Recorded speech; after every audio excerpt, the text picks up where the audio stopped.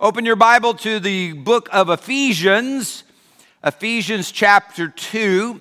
Hold your spot there. We're going to cover a lot of ground in Ephesians today, but we're also going to have other verses. Some will be on the screen for you. Everything that we read from Ephesians will be directly out of the Bible. Those verses will not be on the screen, so that's why you need to be in Ephesians. So whether you've got a digital copy, hard copy, either one works.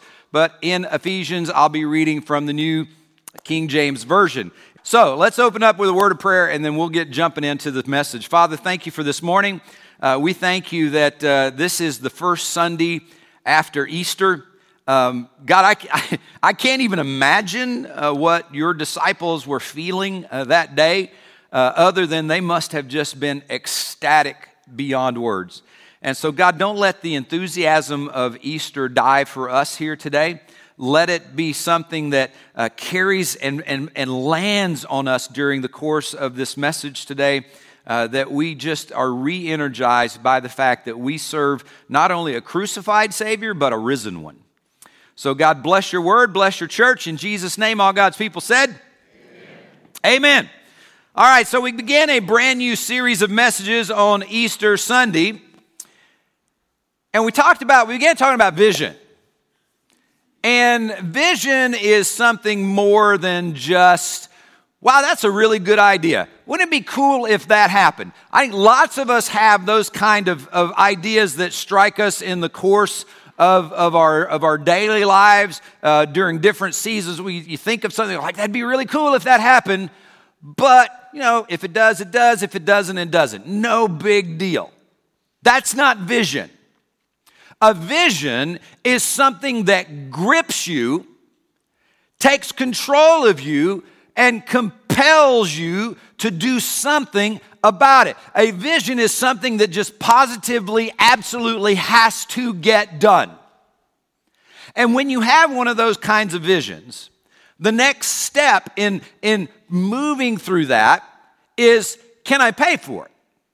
Because you got to be able to pay for your vision. And in Luke chapter 14, Jesus says, it's a good idea to count the cost before you start something. He said, hey, you don't build a tower without counting what's it going to cost you. Because you want to know what is this going to include? What's it going to cost me? What do I have to have in order to accomplish this vision? Now, here's the thing. When you have a vision that compels you to act, and you know that you have either acquired the funding or you know how you're going to be able to pay for the vision, then you go into what is often referred to as the design stage. All right? I got a vision. I know I can pay for it. So now I got to put some meat on those bones, right? I got to design this thing. All right, so last Sunday we began Easter with this incredibly beautiful cabin. This can be yours for the mere price, low price of $10,000. And so anybody want to buy it, 10 grand, you take it home. It's awesome. So we had this cabin, this house on the stage because you remember seeing this circle up here that God is building a family. God's building a family. And so we let this house be kind of the touchstone for the idea that God is building a family. And every family has to have a place, right? Right? All right. So God's building a family, and we're letting this be the touchstone. And so because we're talking about God building a family and we had a house, this is going to be sort of our reference point for the rest of the messages in this series. All right. So let's put ourselves in the position of, we had a vision for the house that we want. How many of you have ever had a vision for the house that you want? Go ahead, raise your hand. I mean, this is the dream that we almost all have. Our home, our dream home. All right, so you've got a vision for your home. You figured out that, hey, I have been able to acquire the funding. I got a loan. I know how I'm going to pay for it, whatever the case may be, but you know you can do it. So now, once you have that, your next step in building a house is usually to go to an architect, right? Okay, and the architect is going to take your vision and he's going to start to build plans and pictures of your vision. He's gonna put some flesh on those things. He's gonna make them sort of come to life. And as he does that, now here's a really interesting thing. I don't know if you've ever thought about this in this way. When the architect begins to prepare the plans and the pictures for your home, that's really not that much for your benefit. You know why? Because you've already seen this in your own mind. All he's doing is reflecting what you've already seen. You know who the plans and the pictures really are for? It's for everybody else. It's so that other people can wrap their arms around your vision. It's so that other people can understand what your vision is. And it's so that other people, if they're so inclined, can figure out, okay, I see where they're going, and now because there's plans and pictures, I can come alongside and I can help you accomplish your vision. All right, so is everybody with me so far? Is this making sense? All right. So the title of our message series is The Start Something Big. The start of something big. Now, for a lot of people that don't pay a whole lot of attention to church stuff and Christianity, and sadly for maybe a larger percentage than most of us would care to admit for those within the church itself, Easter kind of is the big deal, right? And then it's done. Easter's done. Well, thank goodness that's over. Church, Easter is not the end of the story, it's the beginning of it. Okay, I'm going to say that again because that was just a pathetic response. Easter is not the end of the story, it is the beginning of it. Amen. Just so you realize this, we are the only faith that worships a Savior that is not buried somewhere. Amen? Easter ain't the end, it's the beginning. Easter was the start of something huge. It was the beginning of God carrying out his vision of building a people and a family unto himself to enjoy himself with them together forever. It's the start of it. Easter was the payment for that. Because in order for God to fulfill his vision, it has to be paid for. Well, because of sin, it requires a perfect sacrifice. God's home, the one that he's building, the one that he's inviting us into, it's his dwelling. God is perfect. Only perfect things can dwell inside of God's perfect dwelling. Does that make sense? Right? Okay, so because of sin, we can't enter into God's dwelling. So the only way that God could fix that and pay for the vision was a perfect sacrifice. In other words, you and I don't mean to offend anybody when I say this, so please don't be offended if you have said this before, because I'm not pointing at anybody and I'm not throwing rocks. But I hear this far too often. We're all God's children. Church, we are not all God's children. We all have the potential and the ability to become God's children. And that is through the cross. That is through salvation. We are born in a condition of sin, separated from God, outside the family of God. But God in his mercy said, I'm not okay with that because I want to build a family. I want to gather you to myself and bring you into my household. I want to bring you into my family, along with all the others that have ever said yes to Jesus. But the only way that I can do that is through a sacrifice of something perfect. You ain't perfect. I ain't perfect. Ain't nobody been perfect except Jesus. And so Jesus died on the cross to fund that vision of God. Now, by the way, last Sunday, and we don't still have the exact count because not everybody turns in cards, but we had at least 7 to 10 people that said yes to Jesus and became part of the family of God last Sunday. Amen?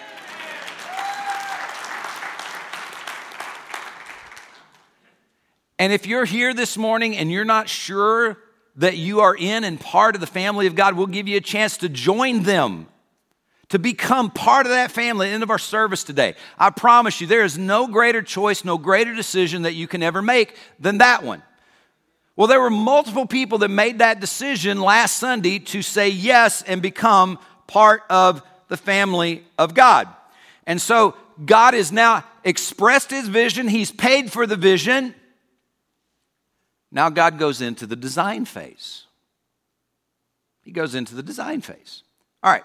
So after Jesus rises from the tomb, we know that he spends about 40 days with his disciples, and there are recorded over 500 witnesses that interacted with Jesus after he rose from the grave, and he's about 40 days, and then he gathered with his disciples, and we read portions of this at the end of the Gospel of Matthew. We read portions at the end of the Gospel of Mark. We also, I don't know if you're aware of this, but at Acts chapter 1, there's also a part of this, that Jesus is getting ready to go back to heaven. And he says, wait for the Holy Spirit. You're going to receive power, and you're going to be witnesses for me in Jerusalem, Judea, Samaria, and the uttermost parts of the world. In other words, you're going to start to tell my story, not only here, but everywhere around you, all the way out to the ends of the earth. And then he said goodbye. And the disciples went into a season of prayer. And shortly after that, in the book of Acts, we witness the launch of the church. And the church is the design phase of God's vision. I'm going to give you a way to think about the church this morning that maybe you have never thought about.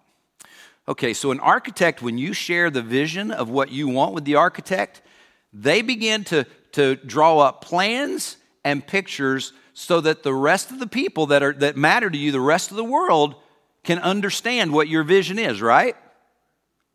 That is the role of the church. The church acts like an architect who has received the vision of God and now is putting plans and pictures together so that the rest of the world can understand what God's vision is for all of them. All right? So, with that being said, let's dive into some of the particulars. So, part of the role of the church is the description and the declaration of the vision. All right, now I'm going to go spend a lot of time on this one because when I explain to you what I mean in this one, most of you are going to grab this one pretty quickly. All right, so when you read the description of a house, here's a fairly common house. 3 beds, 2 baths, gourmet kitchen, 2-car garage, great master bath in the bedroom, right? How many of you think that every 3-bedroom, every 2-bath garage looks all exactly the same? They all look exactly the same. See, none, all right? So all that is the basic details. It's just, hey, here's what the house is about. Here's what it contains. Here's the basic information of the house. The church has the job and the role of describing and declaring God's vision to the rest of the world. Now, here's how I think that happens. It's through the exercise and the execution of the Great Commission.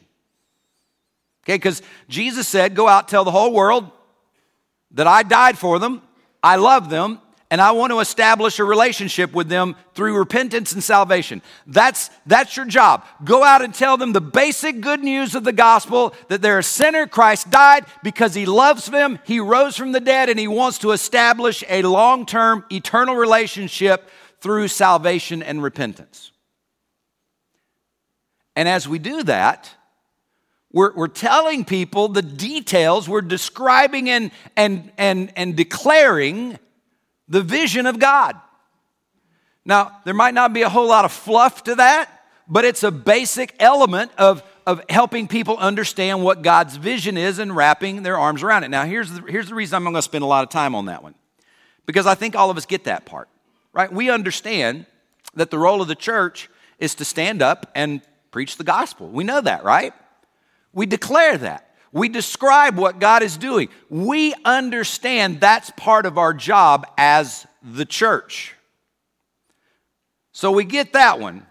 But I think the other elements of the architect are the ones that we struggle with, and they're ones I'm going to spend a little bit more time with. So open your Bible to Ephesians chapter 2. Ephesians chapter 2. Now we're going to talk about the demonstration of the vision. So now when you get 3 bedrooms, 2 baths, 2-car garage, so forth and so on, the details are great, but you know what really gets your motor running? Is when you start to see pictures, right? Because you know they don't all look the same. And so when you start to see pictures of what that 3-bedroom, 2-bath looks like, now your heart starts racing a little bit, because now you're starting like, wow, okay, I got the details, but now I'm seeing a picture of what this actually looks like, and I love it. Have you ever seen a picture of something that you wanted? You didn't quite know what it was, but when you finally saw the picture, you just got all fired up. Raise your hand. Come on. Okay, that's all over the building. This is the part that I don't think we quite understand about our role as a church. The church is supposed to be a picture of God's vision to come, a picture of eternity, a picture of heaven. Now, let me give you, what is that picture? What is the picture that God has for his vision in heaven? This one will be on the screen for you. Revelation chapter 7, verse 9. It's a verse that many of you have seen before and you're familiar with. After these things I looked, and behold, a great multitude which no one could number, of all nations, tribes, peoples, and tongues, standing before the throne and before the Lamb, clothed with white robes and palm branches in their hands. In other words, God's vision for his family, God's vision for eternity, is that people from all backgrounds, people from every walk of life, from every socioeconomic status, people of all ages during the course of time on the earth, people from every reach and stretch of the earth, people from every tribe, tongue, and nation are going to come together with nothing between them, praising God. Amen? That's God's vision to enjoy and share with all of us for eternity. All right, so now how in the world is the church supposed to reflect that? So, number one, the church on earth begins to reflect that picture of God's vision by being a church of one status where we're all equals. Okay, we'll put this passage on the screen for you, and then we're going to begin reading from Ephesians. Galatians chapter 3, verse 28. Paul writes, there's neither Jew nor Greek, there's neither slave nor free, there is neither male nor female, for you are all one in Christ Jesus. Do you get what he's saying there? There's no distinction between any of you. In Christ Jesus, you are all equal. Now in the world, we don't like that. We want to say, well, I'm better. No, they're not worthy. They're not good enough. I'm so far superior. I know more. I do more. I have more. Or I'm not worthy. I'm not enough. I don't have the ability to do such and such. And Paul says, in Jesus, none of that matters anymore. And so, in Ephesians chapter 2, looking in verse 13, we're going to see something very, very similar to that. He says, but now in Christ Jesus, you who once were far off, you've been brought near by the blood of Christ. Okay, so let's just be real clear about what he's saying. You were once far off. You were nowhere close to God. But he's brought you close. Now, who's he talking to? First of all, he is talking primarily to exposing the difference and declaring the difference between Jews and Gentiles. Now, you want to talk about the haves and the have-nots? You want to talk about people who are superior to someone else? The distinction between Jews and Gentiles was enormous. We talk, and you've heard a lot of talk about white supremacy in our culture today. Now, I think that's heinous because we're equal before the Lord. However,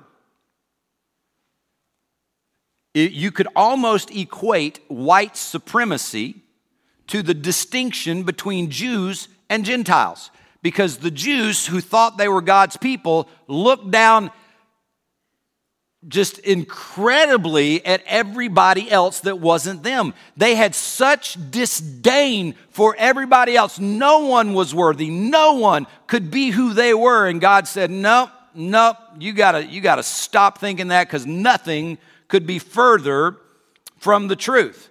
So continuing in verse 14, he himself is our peace, who has made both one. He took two parties who were so incredibly diametrically opposed, and he's made them both one. He's broken down the middle wall of separation, having abolished in his flesh the enmity, that is the law of commandments contained in ordinances, so as to create in himself one new man from the two, thus making peace. Now check out verse 16. That he might reconcile them both to God in one body through the cross, thereby putting to death the enmity. There's a whole lot to unpack in verse 16. But he reconciled. Church, do you realize that one of the major ministries of the church is that of reconciliation? Do you realize that? Reconciliation is people who have aught against each other. Reconciliation is people who are at odds with each other. Reconciliation is between people who have had division between themselves. It is the fact that we have had division between us and God because of our sin. And the ministry of the church, the ministry of Jesus through the gospel, has reconciliation at its heart. And so Paul is writing that through what Jesus did on the cross, that God is reconciling two parties who have been so at odds with one another, bringing them to God in one body. You know why? Because we're equal. We have one status before God, and that is redeemed. So the church, as the architect showing the vision of God to the world, is supposed to be practicing a heart, a spirit of reconciliation and oneness. Does that make sense based on what the word says here? All right, I just want to make sure that you're with me here. One status of equals. The other part that the church on earth needs to be describing and painting a picture of is that we are one household and one family. So let's continue reading in chapter 2, beginning in verse 19. Now, therefore, you're no longer strangers, no longer foreigners, but you are fellow citizens with the saints and the members of the household of God. How cool is that? Verse 20, having been built on the foundation of the apostles and the prophets, Jesus Christ himself being the chief cornerstone, in whom the whole building, being fitted together, grows into a holy temple in the Lord. All right. One household, one family, one faith. And we're members of the household of God. And Paul says that this is all built on Jesus as the chief cornerstone. So when you start to build, there's always that one place that you have to start. Everything else works off of that one spot. Right, Mark? There's one place that you've got to establish, and everything else works off of it. And if that part is messed up, none of the rest of it's going to work. All right, so when you start to build, we'll just call this corner the cornerstone, and that's Jesus' work on the cross. Everything that God is building is built on this cornerstone of what Jesus did. And then here's what's so cool. As he builds this dwelling that is a place for all of God's people who say yes to Jesus, not only does it become a dwelling for everybody, we become the dwelling itself. We start to be built on top of each other. We start to lock arms. We start to lock our elbows with one another. We come together and we build something that becomes a picture to the world of what God's vision is for eternity. Check out a very similar verse in 1 Peter chapter 2, verse 5. Peter says, you also as living stones, you're being built up into a spiritual house, a holy priesthood, to offer up spiritual sacrifices acceptable to God through Jesus Christ. See, Christ's work was about more than just producing individual disciples. It's not just about getting saved and moving on and being done. It's about getting saved and then being built into, being incorporated into this dwelling, this building, this place that God is inviting all the rest of the world to become a part of. As we do that, and listen, how many of you feel like, and without being political, but how many of you feel like that our culture right now, our nation, feels as divided maybe as it has ever been? All right. And you feel pushed into one corner or the other.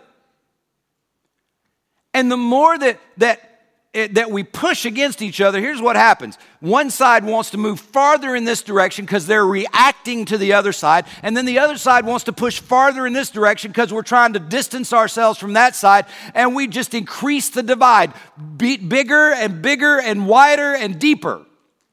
Now that's what goes on in the world. The church, God help us when we start to look like that in the church. Somebody better say amen. Because the church is the place where we are supposed to have one status, we're equal. It's the place where it doesn't matter what your background is, we come together as one family.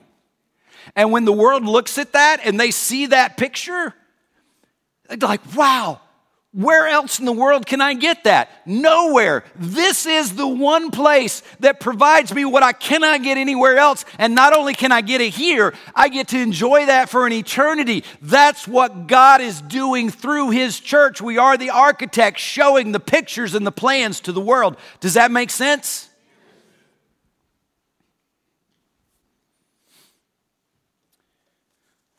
So, as we do plans and we do pictures, it's great.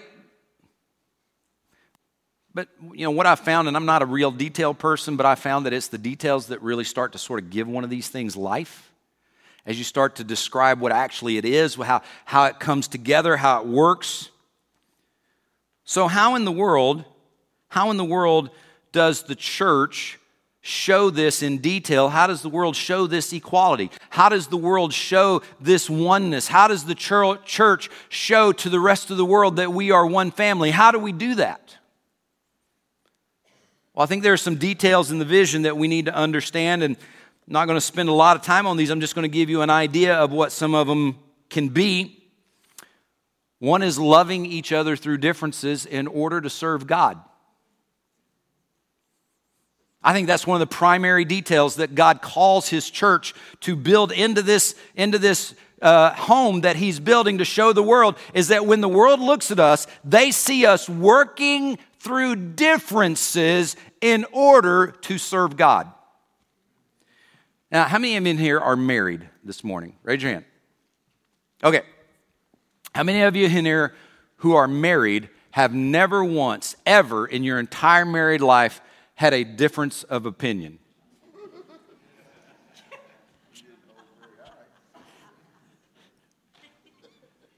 I find that shocking. How in the world is it possible that people who are Christians can be married and have disagreements? That's crazy. And yet, you're still married. How can that be? because you love each other enough to say, my love for you is stronger than my disagreement with you. Right? That's the picture the church is supposed to be painting. Is that when we come together, we don't make much of our differences, we make much of our God. You know what happens in far too many churches? We don't major on our God, we major on our differences. And when our differences are bigger than our God, what does that say about our God?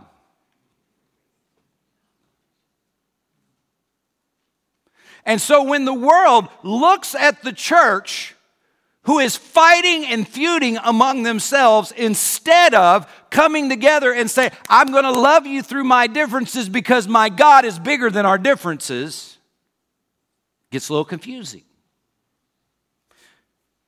Another detail, I think, is people humbling themselves and putting away pride and position in order to honor God. You know, there are people that in the world have great honor, positions of honor and prestige. But in the church, Jesus said, whoever wants to be greatest must first be what? A servant. It's got to be a servant. And so it doesn't matter what your title is, what your position is outside these walls. When we come together as a church, when the world sees people of power and prestige in the world out there come in here and get on their knees in prayer before the Lord, or go pick up trash out in the parking lot, or go wipe a baby's behind even when, they make $100,000 a year, but they love kids and they love their church enough that they'll clean dirty diapers of kids that aren't theirs.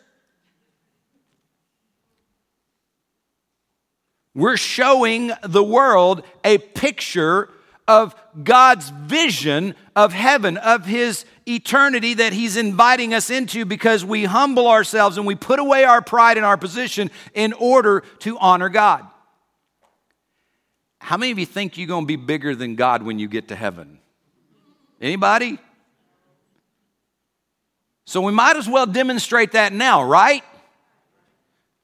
One other idea, one other detail is setting aside other priorities to put God first. Now let's just be honest. This one is one we're really working on and often struggling with. Is it not? Because the world screams, over here, over here, over here, over here. And God says, God first. Seek ye first the kingdom of God and His righteousness, and then all these things will be what? Added unto you. All what? All these other things are what? Everything else. God knows how to take care of us. When we put God first, and this is the part that really blows the world's mind, right? When you put other priorities aside and you put God first, and they see that somehow, some way, God is still making things work in your life, how do you do that? How in the world do you make that work? It's God. Wow, I got to get some of that. So when we put God first and put Him in His rightful place, we are showing people some of the detail that helps them understand the picture of God's eternity. Look at Ephesians chapter 3, verse 10 and 11. Paul says, to the intent that now the manifold wisdom of God might be made known by, what's the next two words?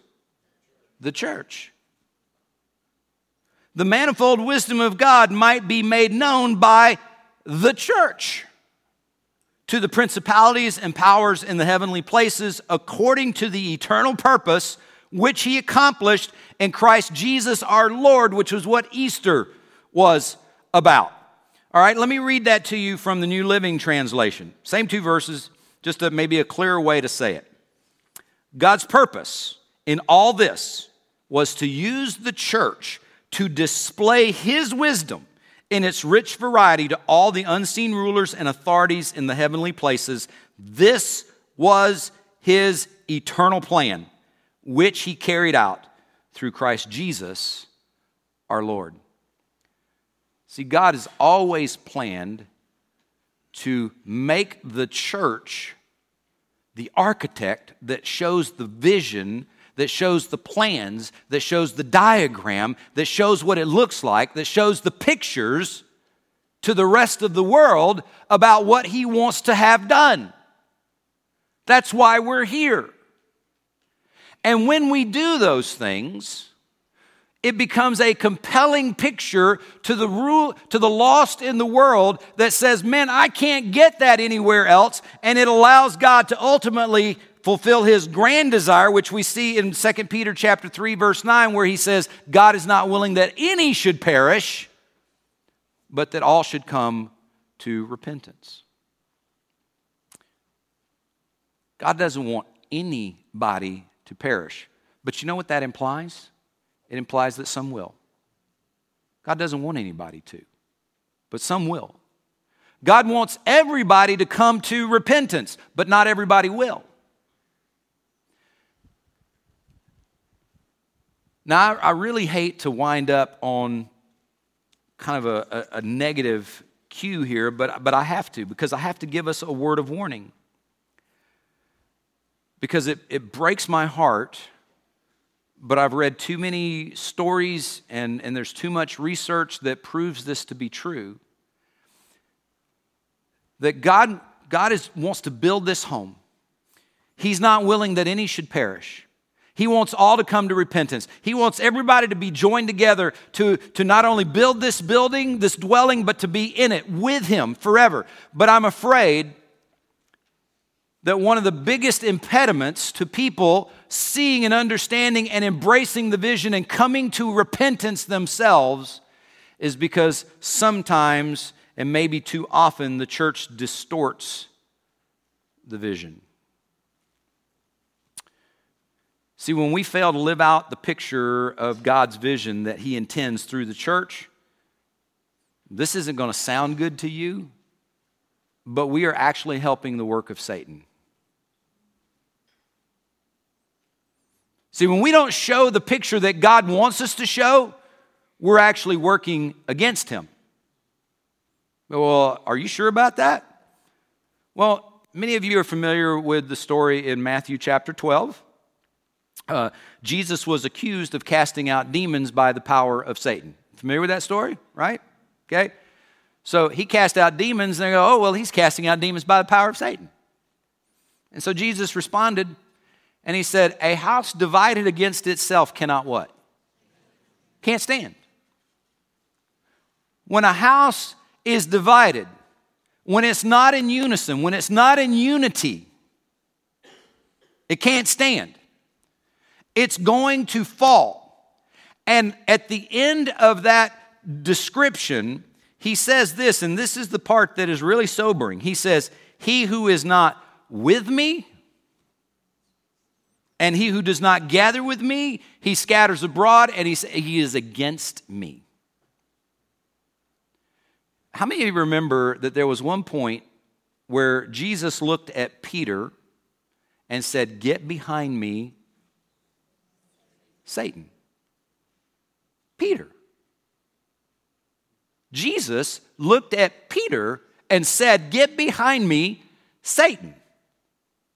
Why in the world would Jesus say something like that to Peter, who had spent all this time working with him, walking with him, learning from him, ministering with him? Because in that moment, Peter was opposing what Jesus was actually trying to do. And at that point, at that moment, Peter was working with Satan, not with Jesus. And church, when we fail through pride, unrepentance, unforgiveness, whatever might be bubbling up in your spirit, when we fail through any number of those things to display the proper picture of God's vision to the world, we're falling in the same place that Peter did in that interaction with Jesus. and we are serving the kingdom of the world, not the kingdom of our God. Go back to Ephesians chapter 2. As we begin to bring this in for a landing, Ephesians chapter 2, verses 1 through 3. And you he made alive, who were dead in trespasses and sins, in which you once walked according to the course of this world, according to the prince of the power of the air, the spirit who now walks or works in the sons of disobedience, among whom also we all once conducted ourselves in the lust of our flesh, fulfilling the desires of our flesh and of the mind, and were by nature children of wrath, just as others. You know what he's saying? Paul is saying we all used to be in the world. We all served our own worldly appetites. We served our worldly desires. And when we did, we served the kingdom of the world. We served the prince and power of darkness. We served Satan. Now, we may not have worshiped Satan, but we served his purpose. Because we lived opposed to what God was trying to do in the world. So verses 1 through 3 there tell us we all were there. And when we were children of wrath.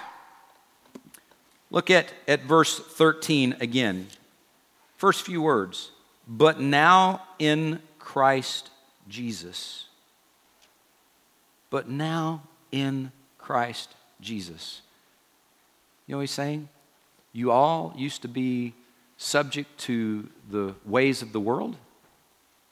But now, in Christ Jesus, there's supposed to be a change. You used to live this way. But now in Christ Jesus, you need to be living this way. You used to serve these purposes, but now in Christ Jesus, you need to serve God's purposes. You used to show a picture of how people who give in their own flesh, their own appetites, will run as far from God as they can. But now in Christ Jesus, it's supposed to be the exact opposite. You're showing the world what it looks like when you run to Jesus and humble yourself before Him.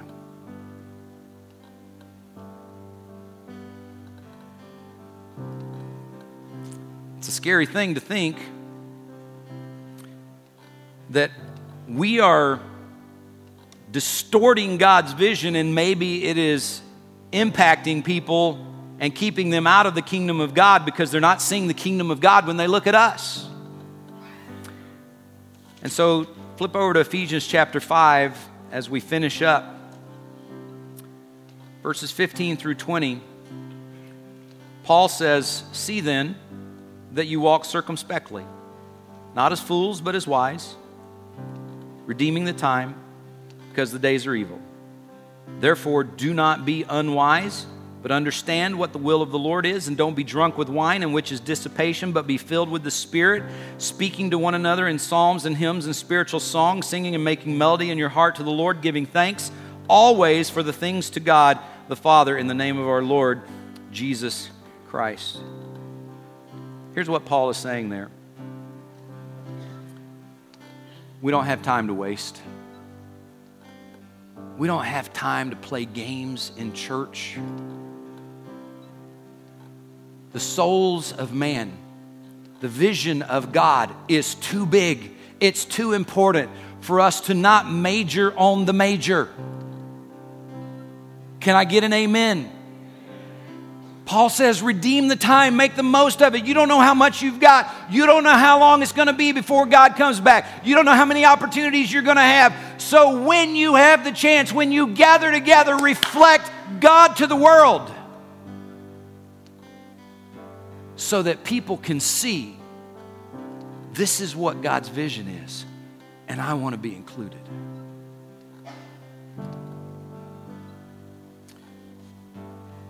Peter said that God is not willing that any should perish, but that all should come to repentance. That means if you're here this morning, God doesn't want you to breathe your last breath separated from Him. God wants you to breathe your last breath with the confidence and the comfort that says, you know what?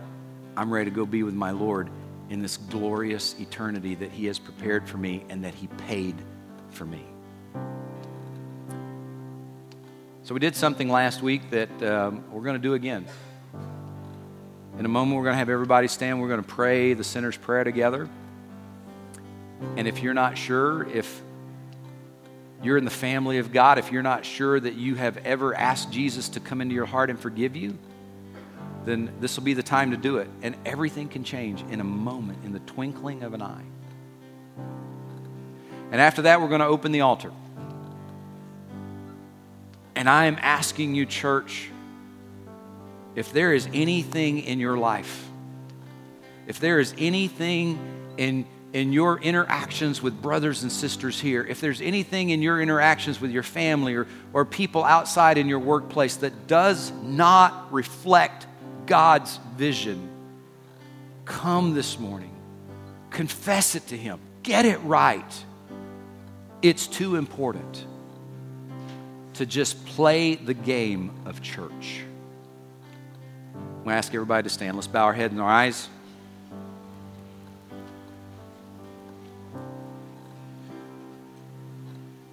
We're all going to pray together the sinner's prayer.